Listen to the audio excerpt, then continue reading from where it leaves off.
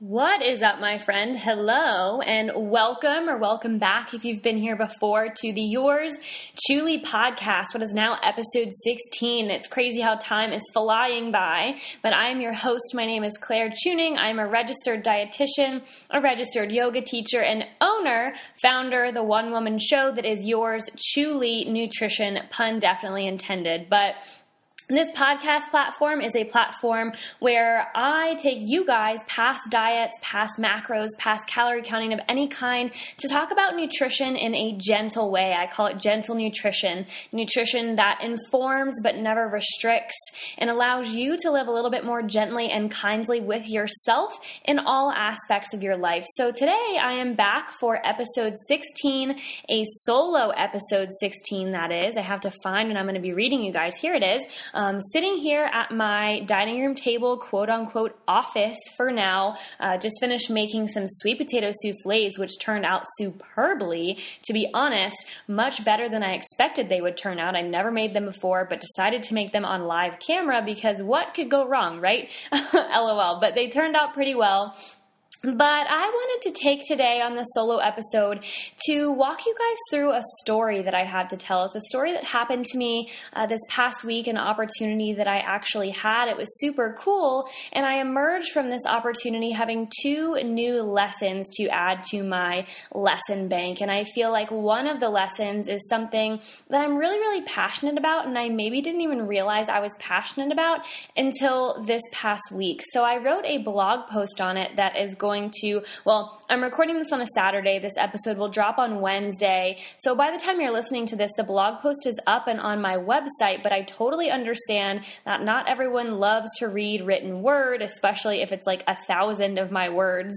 Sometimes I get so into the flow when I write. I love writing so much that I end up writing a lot, and I understand if that's really not your jam and you don't want to read that. So I'm going to take the opportunity to take the topic of this blog post and bring it to this podcast setting where I can talk you guys through it and add value to your day in this way, because I think this is a really important topic to talk about for everyone, but especially if you have children. So I personally don't have children. Obviously, if you follow my content, you know this, but I know that there are young minds and obviously older minds too as well who are always watching what we're doing, and we are more affected by what is going on around us and the examples that other people set more than we think that we are. We are sponges and we absorb everything that we hear, everything that we see, and everything that we observe someone else doing. So this post is about setting an example of how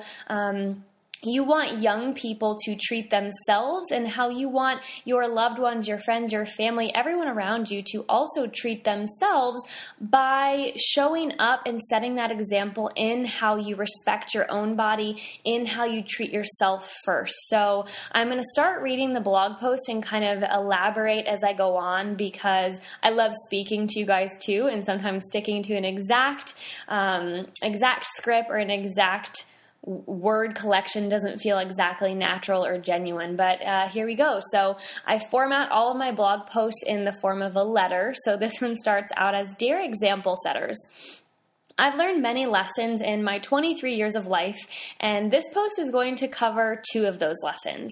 In lesson number 2 lies the message that I hope to teach you through the collection of words to follow, but in lesson number 1 lies the story and how I came to learn lesson number 2, because what they say is true, one thing does usually lead to another. So we're going to start with number 1. So I've learned that if you ever talk about anything often and passionately enough, people will soon come to realize that no, you're not exaggerating and you actually are obsessed with said thing that you won't shut up about. So for me, that thing is peanut butter and jelly sandwiches. If you've been following my content for more than 2 seconds, you're really no stranger to this fact. But if you're new to Yours Truly, if you're new around here, allow me to be the first to welcome you to the Peanut Butter and Jelly Parade, led by none other than me, Claire, the #1 fan of peanut butter and jelly. Anyone who thinks they love peanut butter and jelly more than me can send me a message, because I'd love to meet you and we'll talk it out. But Yes, I eat one every single day, and yes, my love and affection for them grows more with each and every bite. It's the kind of love that I think parents are referring to when they describe to me how they feel about their children. That's how strongly I feel about these sandwiches, but I digress. I talk about this love often and everywhere, so much so that recently people have even started tagging me in pictures on Instagram, Facebook, and in their Instagram stories of their own sandwich making escapades, which of course definitely makes my day. So if you're one of the people who does that, keep doing it because you fuel my fire in the best way possible. But one day, I received a message from a friend who works in a local after-school program for kids, and she posed the question to me. She reached out through my website, and she asked, hey, Claire, would you be interested in teaching a peanut butter and jelly focused nutrition workshop for the kids? And I responded to this after leaping out of my seat and dancing around my house. Yes, I would love nothing more. I at one moment felt as if all my life's work had fatefully led me to this moment. Chloe, if you're listening or if you read the post, thank you so much for reaching out and giving me this opportunity because it made my week and it taught me these important lessons. But flash forward to about a month later with lesson number 1 under my belt. What I just told you, if you talk about anything often and with enough passion, people will ask you to do more things with it. That's lesson number 1. But with lesson number 1 under my belt, I sit here telling you this story with determination, more so than ever, to keep spreading my love for peanut butter and jelly like I spread the nut butter itself, very thickly and very often. But I also have lesson number 2, and this one was the one that was learned in the process of teaching these 2 workshops to the kids. So to be quite honest with you, apart from my experience working as a cooking instructor at a kids' camp one summer, which was not this past summer, but the summer before, other than that, I don't really have much experience with kids. And to all of my friends, colleagues, anyone who is a teacher of young minds out there, I seriously applaud you for your patience and adaptability. But that being said, I didn't really know what to expect heading into this teaching experience other than the kids were, quote, middle school age, whatever that means. And they were looking to learn about nutrition through the lens of peanut butter and jelly, which I definitely knew what that meant, and I had that part covered. But what I quickly learned is that kids of this age are information sponges. I found their answers to my nutrition-related questions reflected little of their own life experience and much of what I could tell they had heard from their parents, their relatives, their friends, and social media. And I mean, I can't really blame them because when I think back to when I was 11, I don't really remember much, but I think that's an indication that I didn't have much life experience to go off of. But nonetheless, they gave me answers, and these were answers that reflected the kinds of thoughts and messages regarding nutrition and body image that were already imprinted on their young minds. So their answers were rooted in negativity towards their own body and what certain food groups do for them. So I asked them a bunch of different questions, but I got answers that sounded a little something like this from this young middle school age group of kids. They would say things like, carbs make you fat, or fat gives you extra blubber so you don't get cold. And when they said blubber, they would point to the areas on their body where I could tell they felt like they had accumulated, quote unquote, blubber to their stomach, to their arms, to their legs, anywhere. And some kids would even say, how come she can eat so much food and look like that while I look like this? And then some kids would say, yeah, but I'm fat already. So even one little girl told me that her doctor told her she needed to lose weight. So this, excuse me while I pick my jaw up off the floor and try to move on with the rest of said presentation, pretending like that wasn't one of the most messed up things I had ever heard. This girl was probably around 10 or 11 years old.